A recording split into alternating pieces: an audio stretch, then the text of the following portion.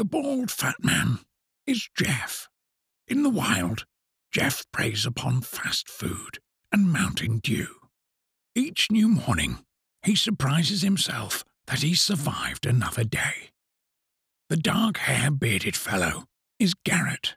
His spreadsheets are a way of survival, and his opinions are fine. Just fine. Together, the Jeff and the Garrett form the Give 'em Hell Brigham podcast. Despite their lack of tangible skills or noticeable intelligence, they not only survive together, they thrive together. So strap in, folks. Things are about to get weird. A new episode of GEHB starts right now. Jeffrey, we have made it. It is our first game preview of the season. But thanks to those hoes known as the CFP Board of Directors, we have to talk about alignment. And why can't they do this in April? They could have done this last summer when the Alliance voted down this now change that they're suddenly on board with. So maybe they'll set a timer. We are going to cap this. It is 12:39 right now is what it says on my computer. At 12:40, if I am mid-sentence or you are mid-sentence, I am cutting us off. Or not at 12:40, 12:50, 10 minutes. You're giving us, less than a minute? Yeah, I meant 12:50, 10 minutes. 10 minutes. At most, because this is obnoxious. Like, this shows, we were talking about it just a minute ago, Garrett, before we started recording. This shows how little this college football playoff committee gives two shits about the regular season. Right. To do this on the heels of one of the best backyard brawls that we've seen, right? Like a classic game that ends on a pick six off a ball that should have been caught. First time that it was played in a decade, and everyone is like, yes, this is what CFB is supposed to be. This is what I love. I hate that realignment has destroyed all of this. Just like that. In less than 24 hours later, the college football playoff committee is like, oh, wait a minute. We're not talking about us for 5 seconds. We better stop that. We gotta make that change. Look, I mean, the change itself, like, we'll get into it, but golly, like, what a stupid time. A Friday afternoon, the day before the opening Saturday, like the real opening Saturday. That's obnoxious. It's borderline irresponsible. Let us talk about actual football for one damn day. For one day. And so if you missed the news, for the 2026 season, so they said they were voting today. It needed to be unanimous to enact it for the 2024 season because they've already scheduled 2022, 2023. So it needed to be unanimous, which it was, but they said that it was unanimous, but they voted to enact this in 2026 after the current contract ends. And so this is this original proposal that we talked about in June of last year that the Pac-12 and the ACC shot down because they wanted a guaranteed bid. So this is the top 6 highest ranked conference champions and 6 at-large bids.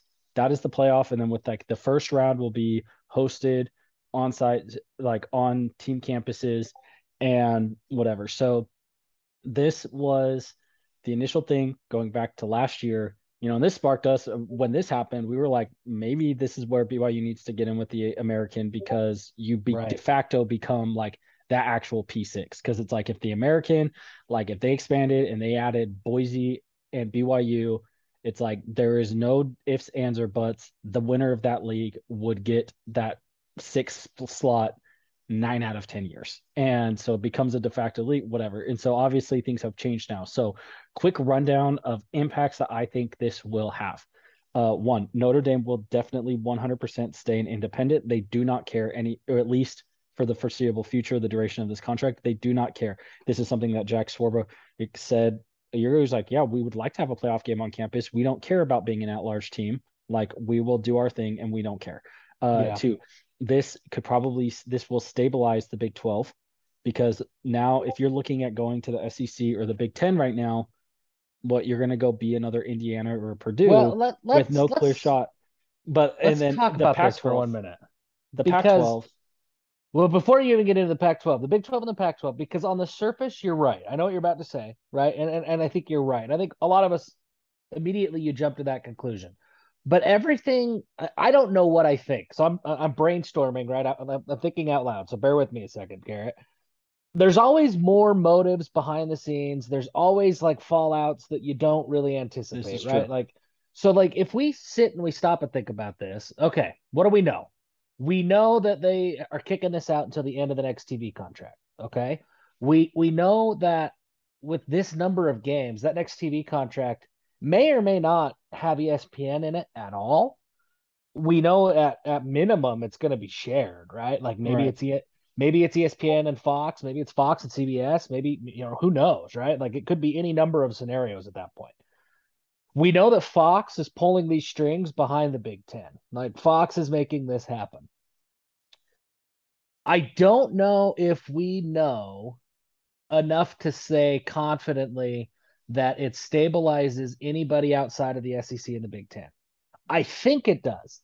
But like, why is Fox kicking this out? Because if Fox didn't, right, if they enacted this in 2024, it would spark a renegotiation, and Fox could potentially get into broadcasting those extra games of the playoff right now. They would have to, I don't know if it would spark a negotiation.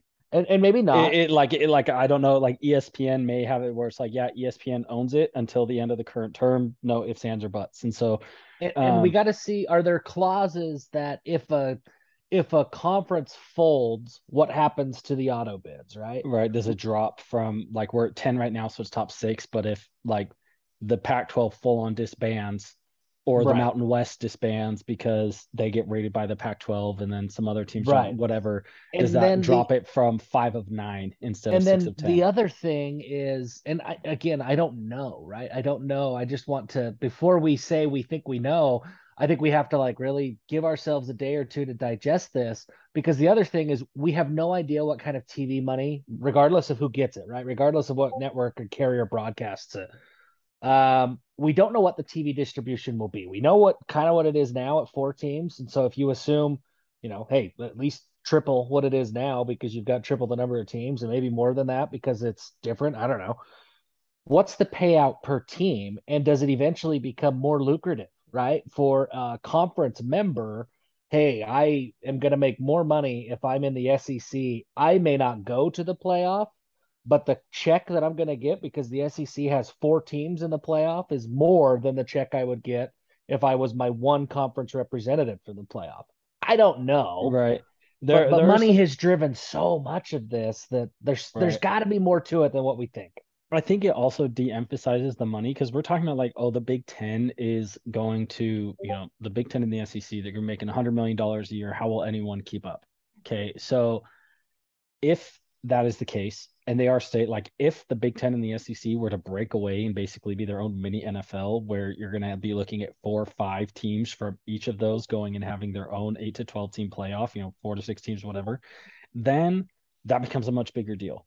But the money has to be set like it's going to go to coaching salaries. They may start paying players, whatever. There's if they start paying players, then that becomes like the ultimate game changer. But as long as it's getting funneled into coaching salaries and like as long as it's getting funneled into coaching salaries and facilities, there's only so much like there's only what you're going to put It's true. another lazy river in your locker room. Like there's only so many things that you can do and to like put that money somewhere. Right. It's like if that's the case, and we talked about this kind of last year when we talked about it, it's like, hey, if you are a mid to high 3-star recruit and this playoff format is in place, and we gave the example last year, it's like, would you rather go to UCF or Cincinnati and you know that you're going to have a very good shot of winning the American, and if you win the American, you're likely going to the playoff, or would you rather go say I got to play in the Big Ten and go to Maryland or Indiana or Illinois, and yeah, you're going to a school that's making $50 million more a year, but Right. your season is scraping by to get to 7-6 after a bowl win. Like, Yeah. so I think that's where this stabilizes the Pac-12. So it's like the Big Ten probably still wants to do like their West Coast thing, but I think this stabilizes the Pac-12 to where maybe like the Arizona schools, or the Four Corner schools are supposedly flirting with the Big 12. Say like, oh, well, we're actually like fine with where we're at because access is not going to be a concern anymore. Because the Mhm. concern was like, if this thing folds or like if two teams jump ship, then the Pac-12 gets knocked down the pecking order or whatever. So since like the label of G5 is dead, right? Like that is gone. So there was the autonomous five within the NCAA where they get to make their own special rules within the NCAA, but the entire term of P5 that became a thing because those were the five conferences where New Year's Six games chose to get a contract. So when the New Year's Six was created, it was the bowls signed a contract with the leagues, and then the CFP signed a contract with the bowls and said, "Okay, we're going to work together and then fold in these four semifinal teams into this structure." And so the P5 were the teams that were guaranteed access to one of those six bowls. Yeah, like theoretically, the famous Idaho Potato Bowl could have shelled out a ton of money and bought their way into the P5 bowls. Right. And so the Big East was fighting with that because even if you remember back the realignment time, like the TV offer that the Big East turned down was a little bit bigger than what the ACC offer that they initially signed. But then there were people pushing it, and supposedly the largest person behind this was the USF athletic director or school president did not want UCF in the same conference of them. And so she pushed everything in the Big E, like trying to throw their weight around in the Big East. And like everyone was pretty much aligned except for them. And then that lady became such a loud person in the room that everyone was like, screw this. The ACC, the offer's on the table for the same amount of money. They have a longer history. Like, we'll just go there and be done with this. Like, we don't want to deal with this anymore. And so then the Big East got knocked down because of like they did not get a renewed agreement with, I think they were trying to get an agreement with the Fiesta Bowl because the Big 12 used to go to the Fiesta Bowl, and then the Big 12 signed an agreement with the Sugar Bowl to pit the Big 12 and the SEC against each other, similar to the Big 10 and the Pac-12 in the Rose Bowl. It's supposed to be like the Sugar Bowl is supposed to be the Rose Bowl of the South. And so that is kind of done now. And P5, the official label of P5 G5 is dead. It's 12:50. We are stopping. This is something to follow. And tomorrow it is Cougar Day Eve, Jeffrey. You gotta leave a Built Bar out for Cosmo tonight so he can stop by your house and give your kids something great. And my kids are excited. I am excited. What is gonna be on your menu tomorrow? It's weird because it's a day game. Yeah, I haven't really thought much about it, to be honest with you. Like, it's kicking off at 1 p.m. for me here. That's lunchtime. Yeah, it's a little different than it used to be. I don't know, man. This has been a really weird lead up to the season for me. The excitement's still there, the anticipation's still there, all of that is still there. But the things that I normally do to like enjoy and take in the season opener as a fan, I haven't been able to do because of all the high school stuff I've been doing. And so I've been so much more busy with other things. I don't know what's on my menu. Normally, I've got a whole menu planned out at this point. I've got like all 12 games, and they're tailored to the city that BYU is playing against, right? Which that's going to go away. Yeah. With Independence going away. Right now, it is. It is going to go away. It's just going to be like barbecue every week because, what else do you do? Right now, man, it's, I don't know. I got to figure something out tonight. But again, I got to go do the radio tonight. I get to go do the radio tonight. It's a good thing. It's fun. But anyway, I don't know. I am looking forward to this game, though. I can tell you that right now. This isn't breaking news because it's not confirmed. I don't know for sure. But I'm 90% sure Puka's full go tomorrow. I am also 90% sure. I am 90% sure that Puka is full go and 90% sure, maybe 190% sure that Gunner is no go tomorrow. But which is a lot better because earlier this week it was like no Gunner, Puka like 20-80. And then later in the week it was like Puka 50-50. And now we're like 90-10 Puka. Yes. So I think we are good. And this is where maybe I want to see Parker Kingston and Chase Roberts, baby. I'm ready. I want to see Braden Cosper, man. Like that's really what I want the most because you think about this, like people kind of dismiss this because he's been hurt, and I get it. But let's go back in time, get in our hot tub time machine, and let's go back to like 2017, I think is when it was. Bingham High School, right? Bingham High School is out. They are doing their thing. I think they won the state championship that year. They had two wide receivers on their roster that year. Do you remember who they were, Garrett? One Braden Cosper, who was the hyped high 3-star, borderline 4-star. He'd be so good if he played at a school that threw the ball more. And some dude named Dax Milne. Yeah. Braden Cosper, Dax Milne. And of the two, Cosper was the prospect. Milne was the dude who he had some FCS attention. I think Weber, honestly, when I say some FCS attention, I think he had Weber and SUU. I don't even think schools like NAU or Northern Colorado were paying attention. So that basically means if you have Weber and SUU, that basically means you were at least honorable mention All-State in Utah by the Deseret News. I think that's basic. That's like what they do, right? It's like that's kind of how it works. Like because they know you because you probably went to a camp with your high school team. Yep. So those were the two primary wide receivers at the time. They had others, but those were the two primary wide receivers at the time, and the two that had any sort of college aspirations. Now, obviously, we know what Dax has done. Dax, he came to BYU. He immediately started to turn heads, make waves. Played as a true freshman, worked his way into the record books at BYU, and now he's dating Zach Wilson's girl. Like that's quite the ascension for Dax Milne. So good for him. Now he's in the NFL. That's awesome. Obviously, a huge credit to Dax for what he did to his body, to his, to get himself into that position. But Braden Cosper, even as true freshmen, even when they were first both on the roster, right? Cosper had more hype from BYU. Cosper had more attention. Cosper was the guy. He got hurt. Didn't happen. Didn't come to fruition. The next year, he still had more attention coming off of the injury. You still heard more buzz about Braden Cosper coming off of or throughout spring ball and throughout fall camp. But then he got hurt again. And that, didn't pan out. And injuries have been such a huge part of the Braden Cosper story.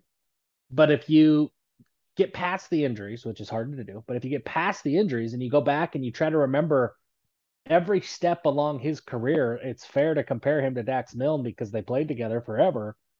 He was always thought of more highly than Dax Milne. Now, I'm not going to sit here and try to prognosticate that he's going to be in the NFL next year, but maybe he is, right? Like maybe he's that good. We don't know. I know that we saw a hell of a lot of Braden Cosper in just about every highlight video that BYU put out during training camp. I know that every scrimmage that we saw, Braden Cosper was a guy. I know that I've seen and heard more buzz about Braden Cosper than I have about even Chase Roberts and Keanu Hill, who both are very good too. Braden Cosper is a guy I'm really excited to see. I'm excited to see because he can do a lot of things because he has a big body. Like he has the kind of frame where he could like put on 30 pounds and become a pass catching tight end, right? He um he is kind of a big body that can create a lot of matchup issues. So it'll be interesting to see how they use him because I think he's a better athlete, slightly better athlete than Keanu Hill, even though they have a similar frame. He's just that big bodied receiver that's kind of like a Mitch Matthews type. And so it'll be interesting to see how they use him. He's got really good hands too. I mean, that's the other thing. He had like one drop in 2020. Yeah. And everyone was like, oh, he can't catch for crap. And it's like, dude, he had like one drop on 7 attempts. Well, and it's his first game. The guy's nervous or whatever. But I've heard nothing but good things. I've also call this inside information if you want. I'm very confident we see maybe not like a whole heaping dose of Chase Roberts, but like how if you've got an upset stomach, and I mean I don't know, maybe I'm only talking me and I'm letting secrets known. When I go to the Pepto-Bismol cabinet at my house, because it's not, I have a medicine cabinet and then I have a Pepto-Bismol cabinet because, they're different. When I go to the Pepto-Bismol cabinet, there are sometimes I have the little pills that if I just have like an upset stomach, I just take a pill, I take the recommended dose. But like if I have to go somewhere and I call them the spoops, that I am spewing poop. I gotta plug that up, right? So I don't look at any sort of recommended dose. I just take the regular thing of Pepto and I just drink it. And I don't know how much I drink, 2, 3, 4 gulps, like enough that like I'm probably not gonna have to worry about the spukes for the for like next 3 or 3 4 days. weeks. Yeah. Yeah. Like that's what I do because I have something like one of my biggest fears is airplanes. I'm a big guy. Yeah. I don't want to have to like go in an airplane toilet ever. And so if I'm ever flying back east, yeah, I take enough like Pepto Bismol and Imodium that I don't have to poop that whole trip. So we're not taking that level of a dose of Chase Roberts. It's not like a Jeff Bubbleguts level of Chase Roberts, like how much Pepto Bismol I would take. But I think you're going to get the full size adult recommended dosage of Chase Roberts. We're going to see him a lot. We're going to finally get to see what he can do. So here's the thing. If Chase Roberts comes out and plays well, is this similar is Gunnar Romney similar to Tristan Hodge when Campbell Barrington or Baby Barrington came in? When after Tristan Hodge got hurt, it was like, okay, yes, you're good. We know you're reliable, but this is your like fourth year here. You've been hurt every year, and this young guy who's a freshman came in, and the drop off is not that big. So I like best of luck. I'm not too bummed if you don't come back and like become a major player. No, no, because Gunner is better than Tristan ever was. And I say that as a guy like Tristan Hodge nearly made an NFL roster, Yeah. right? I mean, he wasn't But bad, right? And but it was Gunner, never injuries kept him from ever coming close to his potential. right. But Gunner is better and more proven.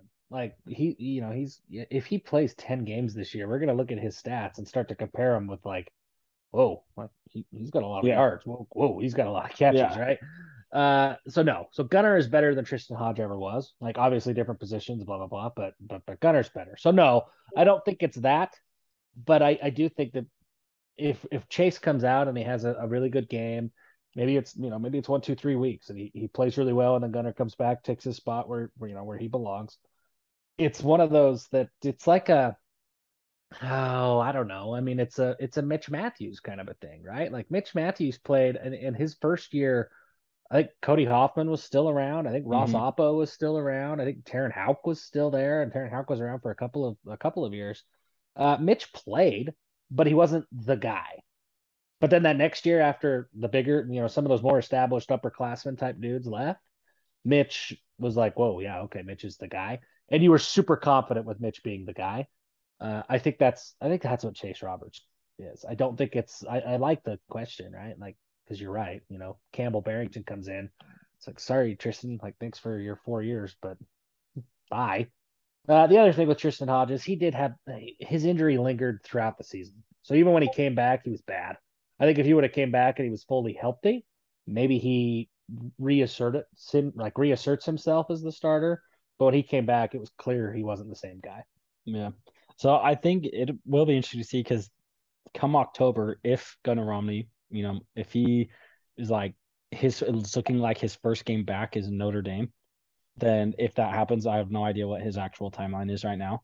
If Yeah, his first game I think back, it's more likely his first game back is Baylor than Notre right. Dame. So if it is though, like come October, and we're heading into the Notre Dame game, and Chase Roberts has 350 yards and 4 touchdowns through 4 games, Yeah, then it becomes a like, well, that's kind of the production I would have hoped out of Gunner. Like, was there a drop off? And it's, like it doesn't, because it sure doesn't seem like it. right. And so that's where it will become really interesting. And I don't want to say I hope that happens because I love No, Gunner. Gunner He's a great Gunner's such a receiver, stud. but it's like it's honestly like as a fan you're kind of like apathetic or semi glad that happens, because that means it's like, oh, we've actually built solid depth, right? Like this is when we say like, oh, this is might be the best receiver room that we've had ever, or at least like maybe in like the last 20, 25 years, 30 years. Then it's like, oh yeah, because you look at like even like those like 2007, 2008, it's like, yeah, you had Austin Collie, and then you had 2 tight ends because Mike Reed was your next best receiver and he was very meh, right? And so it's like, Yeah. but whereas you're like, oh, we lost Gunnar Romney, who was a 1,000 yard receiver. I think he ended up Last year, he ended up with like 850, and in 2020 he had like 970, but he missed a few games, right? Like he's a 1,000 yard receiver if he stays healthy, and he has shown that consistently over multiple seasons, right? And it's like, but it's like, okay, well, we took that guy out who had NFL potential as a receiver when he's healthy, and we put in a dude who just got home from his mission, and there was like very little drop off. Like that is when you're like, oh, okay, what is this depth? Like our season isn't screwed because our senior star receiver or 1A, 1B of the duo of star receivers didn't miss and we barely missed a step. Like that is like for me, that's like the offense has built and the amount of depth compared to like what Ty Detmer had as a coach to work with in 2017 to what A-Rod and Fessy have recruited now at the skill positions. It's like it's night and day. And Yeah, so it is. that's where it's like you're bummed, but also like it's a different kind of bummed. Like I'd you're bummed I'd for I'd be Gunner, but you're not bummed. bummed for the team, right? Oh, Because it's like I'd be bummed for the team because BYU needs all the 4-star type guys to come in and have success that they can get, so that they can say, look, we can develop the under the radar talent, but hey, also if you're good, we can develop you. And Gunnar Romney's that. Like BYU needs more of those stories, you know. yeah. We Um, don't have. I'm tired of the narrative of everybody who's a 4-star that comes to BYU flops. Because one, it's false, but two, it happens enough that I'm tired of it. yeah. And we need more. We need to see more of those success stories. Definitely. So, what is your read on this game tomorrow? So, let me actually pull up. So, I saw the line opened it. It was like sitting at 12 and a half. And it's kind of It's stayed. moved a little bit. It's Yeah, it's kind now of stayed consistently, like it's like between it like moved 11 to and a half and 13. yep, it's moved up to it's 11 and a half right now. Let's see, what is the total? The total sitting right at 58. I think it opened at Um, 57 and a half, so kind of, yeah, yeah, not a and so ton of it's movement basically there. sitting there. So, what do you think what do you think is going to happen tomorrow? Like obviously the weather will be a factor. It's going to be rainy and muggy and hot, like super humid. It's going to be rainy. I think that well, Puka being there definitely changes the game plan because if you're looking at a game plan with neither Puka nor Gunner in the rain, you're going to pound Chris Brooks, and it is like you're gonna go rush for a truck ton of yards.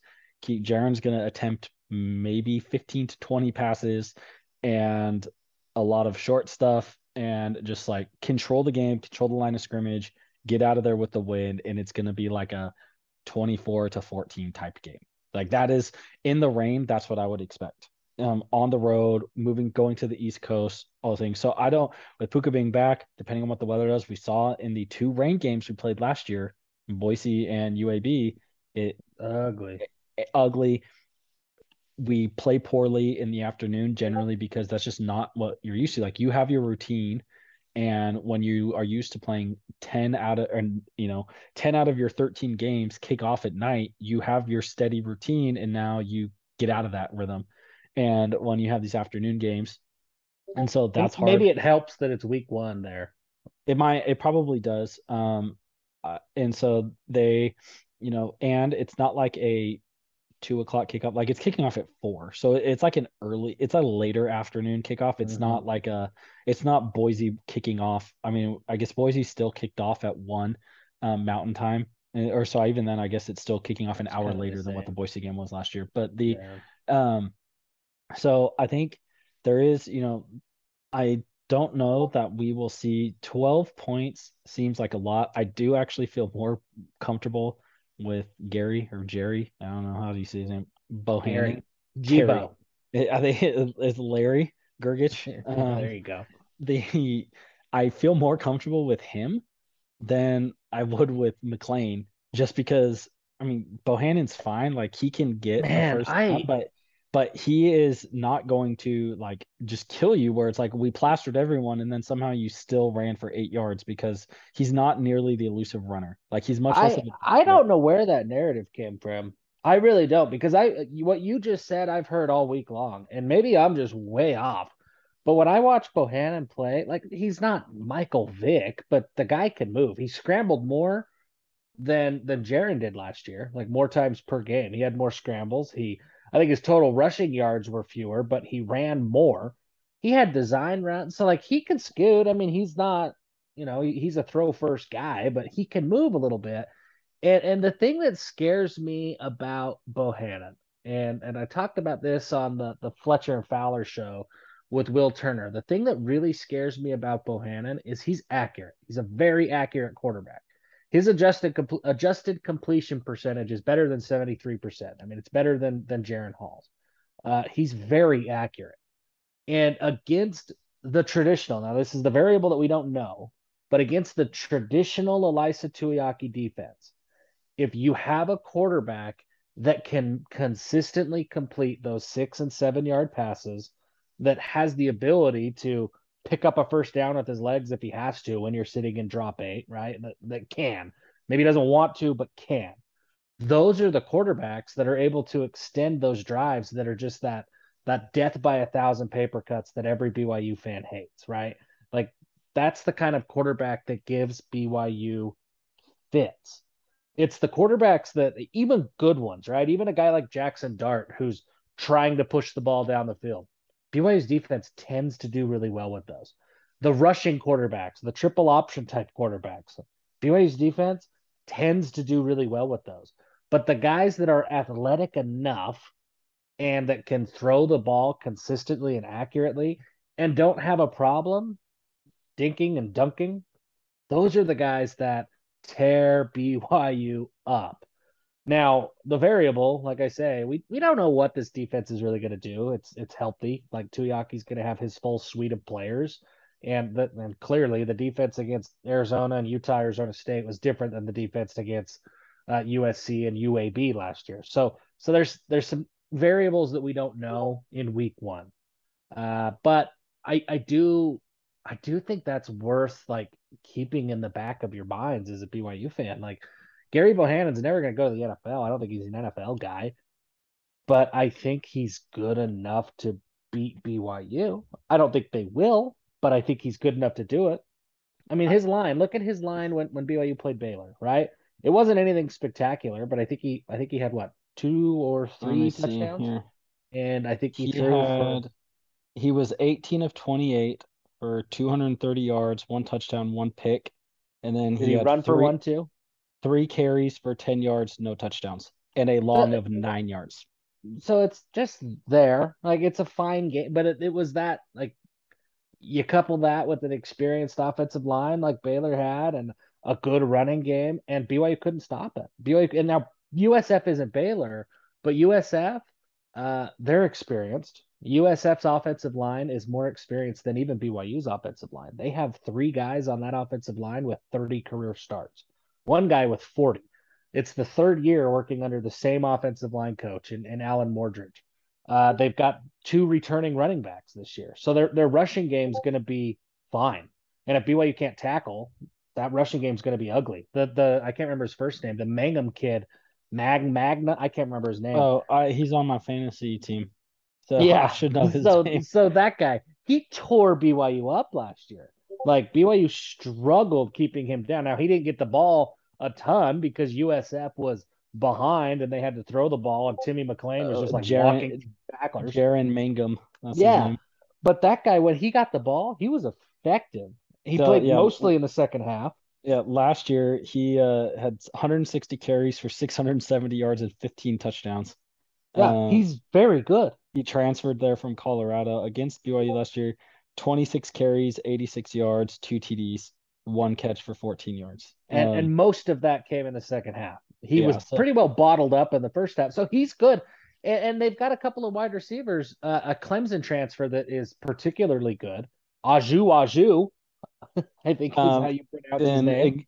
Xavier Weaver is also a great wide receiver. Yeah, he's no slouch. So Jibo, Aju's transferred. No, but last year, Weaver 41 catches, 715 yards, only 2 touchdowns, but he got some, and so they're good. He had 5 catches for 76 against us. And so the point of all of this isn't to overhype USF as if they're Alabama, but it's that they have enough weapons and they have a good enough offensive line that game manager type quarterback like Gary Bohannon is really scary Yeah. because that guy's not gonna like he doesn't have to be the star. He's not gonna try to hit that home run ball. He is totally content to hand it off to Mangum or whatever his name was. He's totally content to hand it off. If Aju is getting like if BYU is dropping eight, preventing the big play, and Aju is just running little 4 yard crossing routes, like Bohannon's totally content to hit that 4 yard crossing route, and he will hit that 4 yard crossing route just about every time. He's the kind of quarterback that should scare BYU. Like that's my whole point is that he's good enough. I think that fans have dismissed him because of his stat line, but his impact on the game is very different than his stat line. Yeah. His impact on the game was good enough to win a Sugar Bowl and to get Baylor to a Big 12 championship. Like he's damn good, folks. Yeah. So I don't know.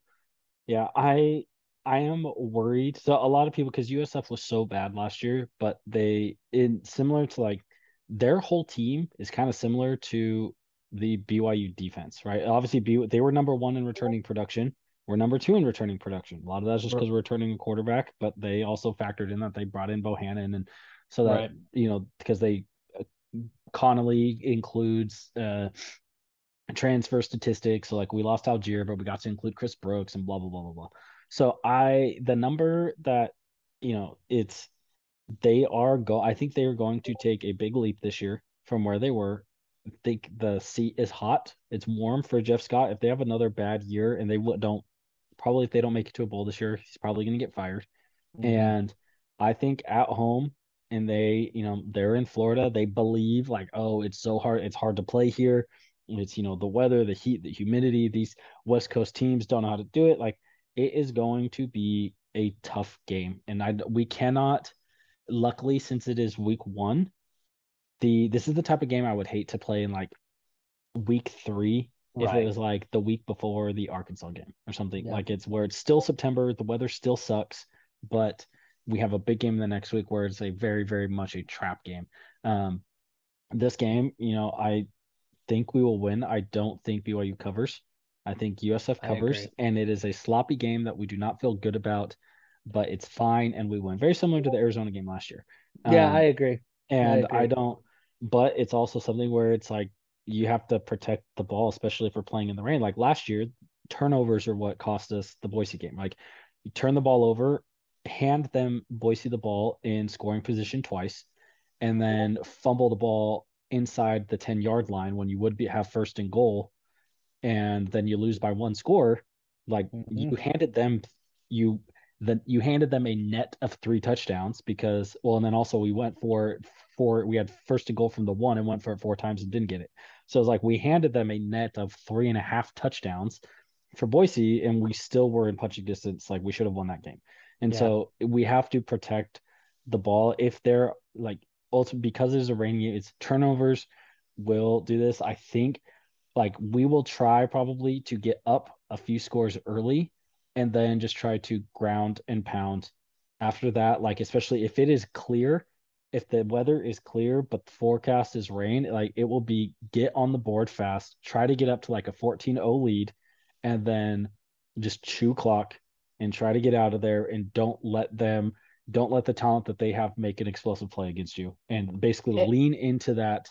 Like just try to match them punch for punch, because even then after that, if you have a 14-point lead, you can trade touchdown for field goals pretty much even if they're scoring, if you're up 14-0, you can go up 17-7, you can go up 20-14. Like you have a lot of wiggle room as long as you're trading scores with them in some fashion before you run it, which is basically that's what happened last year, right? Why we only won 35-28. So BYU should be able to run the ball too. I mean, that's for all the returning production that the USF has, it's not in the interior of their defensive line. They had 3 guys that were their main 3 dudes last year, and a couple of them are pretty good. They're all gone. So the inside, and that's where BYU's strength is, right? Like BYU has Clark Barrington, who's one of the best guards in the country. We don't know who's going to start at right guard, but maybe another Barrington, maybe LaChance, maybe Tukwuafu. Either of those three guys are fine. Any of them are going to be fine, right? Pay is good. Freeland's good. We got Kingsley. Like this offensive line. The offensive line is great. They could go against anybody in the country. The offensive line is great. The interior of the offensive line is going to be playing against interior defensive linemen who are new, who are getting their first game reps. Chris Brooks should have a heyday just running, hitting those A and B gaps. Like that inside run game should be there for BYU. And so that lends itself to kind of what you're saying. But if it's an ugly, rainy ground game or they're trying to bleed clock, that should be there for BYU in this one. USF strengths on defense, it's their linebackers. They're very good. Boyles and I think it's Antonio Greer both played 750 snaps plus last year. They're very good. I mean, they were the two bright spots of an otherwise pretty abysmal defense. They're still very good. So, the intermediate pass game, like that could be something to watch. It's a new offense or a new defensive scheme. Coach Shoup is coming over. He's been at Mississippi State. He's been at a couple of other places. He's now the new defensive coordinator over there at USF. Very good SEC type defensive coordinator. He doesn't have SEC type athletes, so things could get a little bit ugly for USF on defense.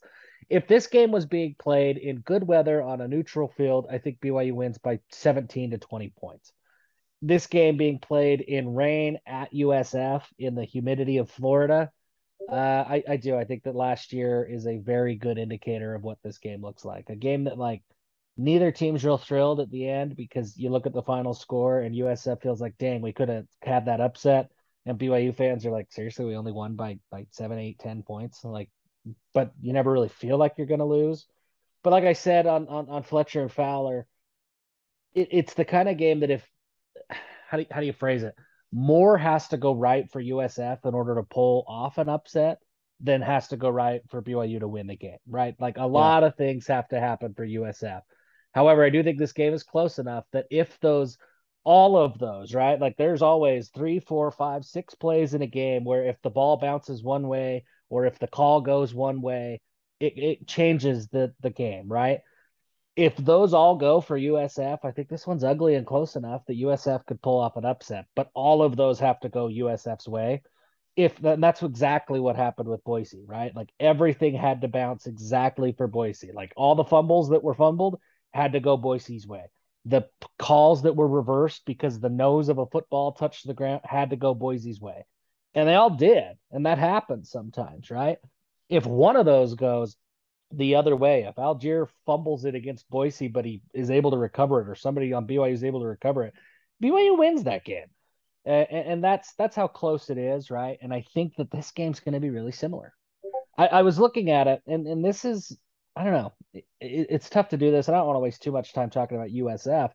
Their win total this year in Vegas is at 4.5. And so you run through their schedule, and it's like, okay, Vegas is expecting 4 or 5 wins, right? Okay, so they play BYU. Let's put that game aside. Howard, that's a win. Florida, loss. Louisville, probable loss. East Carolina, you probably have to win that one to get to 4 or 5 wins. Cincinnati, probably a loss. Tulane, you got to win that one. Houston, probably a loss. Temple, probably like you got to win that one. SMU, probably a loss. Tulsa, we'll see. UCF, probably a loss. So they've got 4 or 5 wins without beating BYU, right? Like this game is one of those that it kind of makes or breaks this season. If they win this game, they probably go bowling. If they don't win this game, they are at best, without pulling off some crazy upsets, at best, I think 5 and 7. So it's going to be an interesting one. They're going to certainly be fired up and motivated. They want to win this game. And Jeff Scott's coaching for his job, so. Yeah, so looking at their defensive line, they brought in 5 defensive linemen from the portal. So that definitely screams we need help here now. Desperation. Yep, so they had they brought in Clyde Pender from North Carolina, James Ash from Wake Forest, Rashad Cheney from Minnesota, Daryl Bailey from Virginia Tech, who they moved to offensive line after he got there, and Nick Baggs from Temple. None of those 5 guys had more than 5 tackles last year. So they were all like they were all, none of them were like, oh, I got a decent amount of time, but I want to go to a place where I can be a starter right away. Whatever. It's like I was seeing special teams time and Yeah, I and couldn't not think of like any special teams time at Auburn. They were seeing special teams time at Wake Forest. and Minnesota, right? And not Right. exactly defensive powerhouses. Um, so they, so I think it will be interesting. It will be interesting to see um, what happens with that. I think we will be able to run the ball, and like I said, it really is just going to come down to protecting the ball, which is, I mean, that comes down to every game. Like if you look at like a turnover, it's give or take where it is. A turnover is basically worth like 4 points for your team, give Mm-hmm. or take. Depends on where it happens on the field. Obviously, if you turn the ball over on the goal line when you're about to score, that's damn near worth a touchdown. If you turn the ball over like on your own goal line where you're handing the other team the ball there, that's also, your touchdown. If it's worth a net of maybe 3, 4 points, about a field goal, give or take.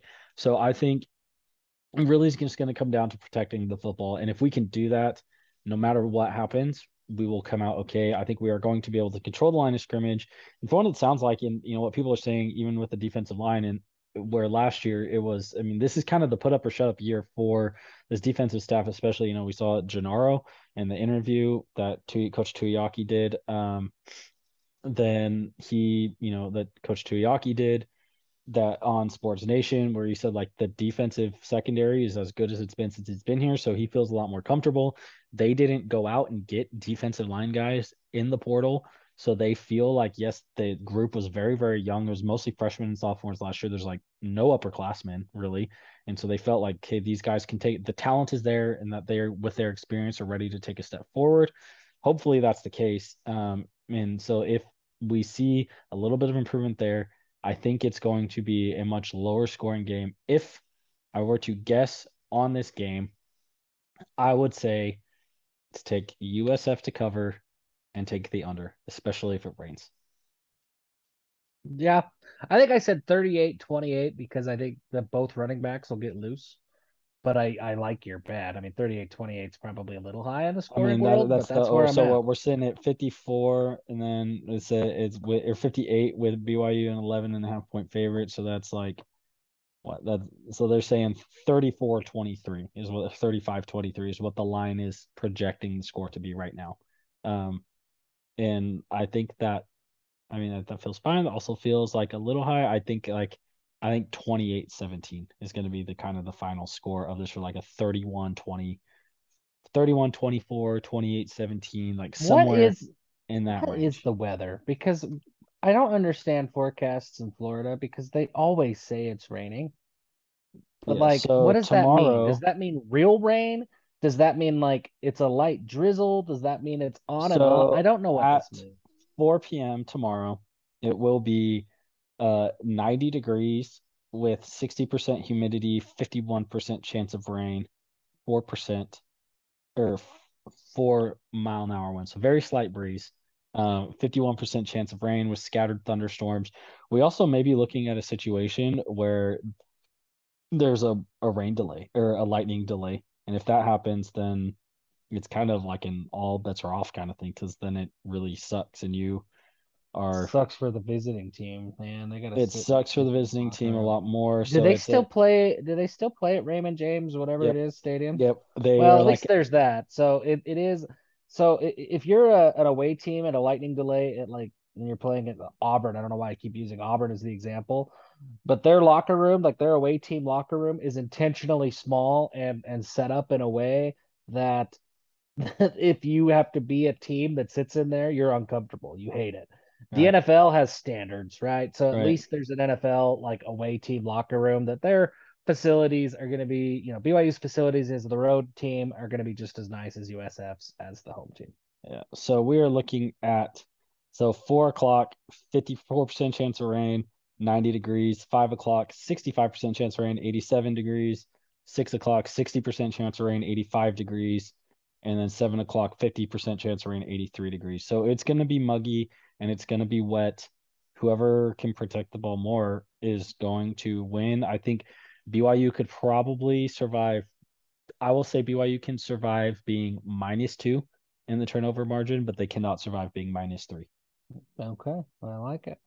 So, and I would say, given the weather, take USF, take the points and the under, and let's just get out of there and get to Baylor next week. Like this is I'm very much like this is just a get in there and get it done. Like I'm excited. Obviously, it's week 1, the season is starting, super hyped, but it's like this can be a messy game. Like I just Yeah. still have the flashbacks of Boise and UAB last year of a very, very similar where it's like this team is okay. They're not the best. They could be worse. They have talent. Oh, it's in the afternoon. It's wet. We played sloppy.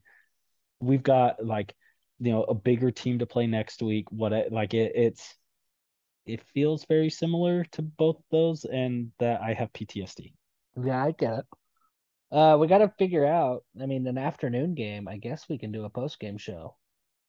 We can do a post game show in the afternoon. Yeah, that'll probably be ideal. I'm Sunday morning. I'm flying up to Idaho to go to Yellowstone for the week. Before my nephew's farewell is next Sunday, so Mm. I'm taking some time off with the fam, going to Yellowstone for the week before his farewell. The whole week. Yeah, so most of Oof. the week. So go Long camping, go time. some. Yeah. Are you And so camping or are you hoteling? uh we are hoteling.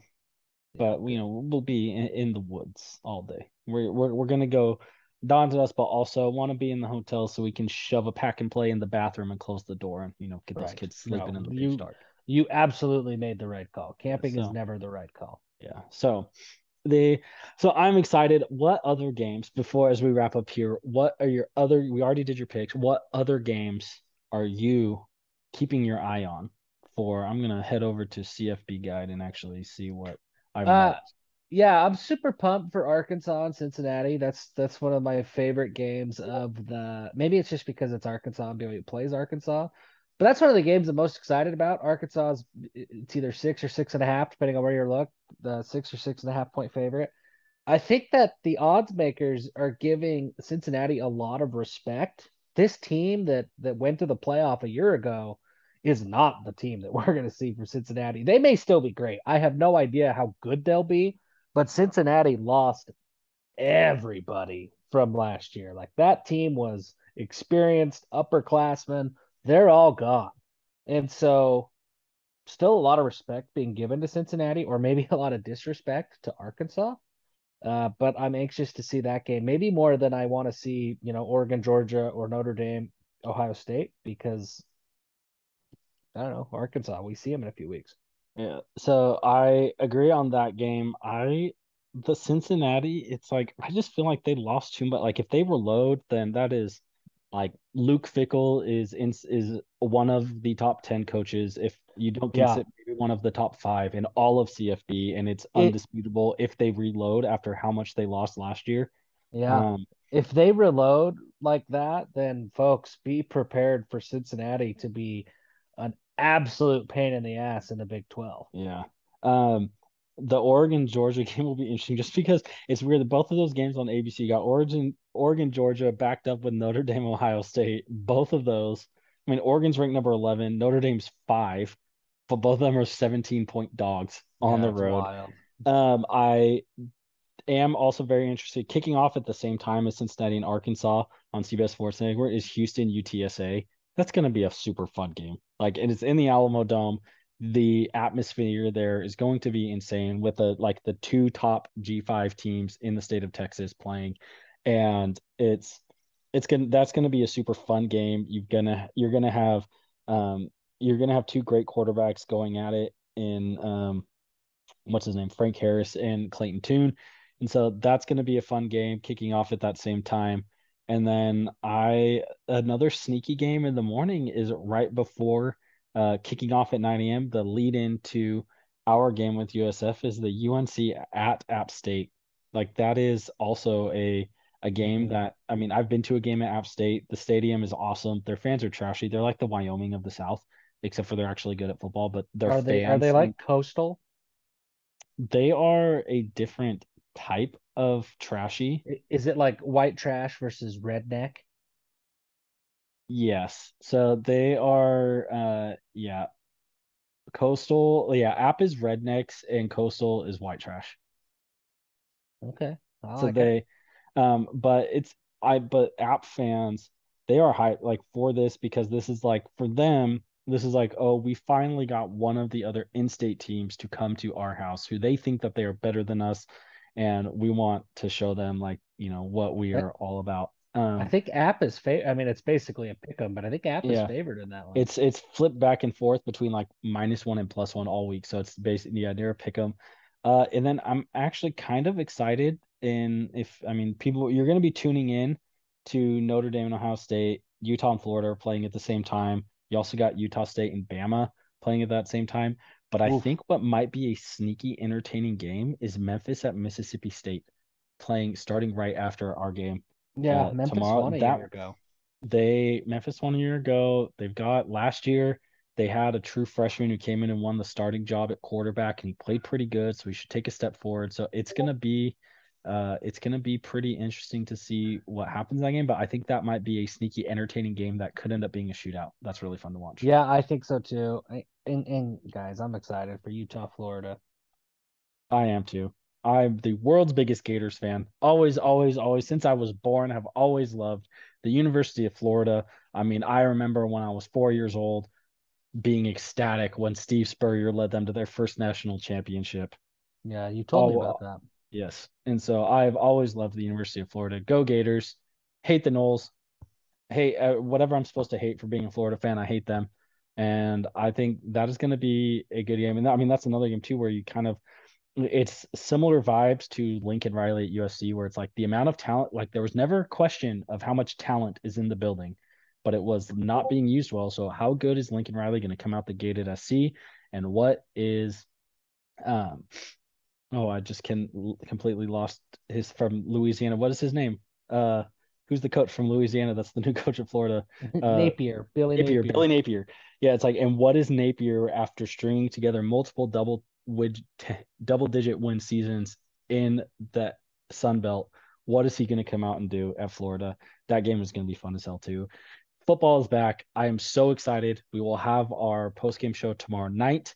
Please join us on the Discord. You can say your piece in peace, or you can cause a ruckus if you want to. I don't care. Yeah, I don't care. And so join us. The game thread is up. We are playing the Bulls tomorrow. We are back on our in season bullshit and give them hell. Give him hell.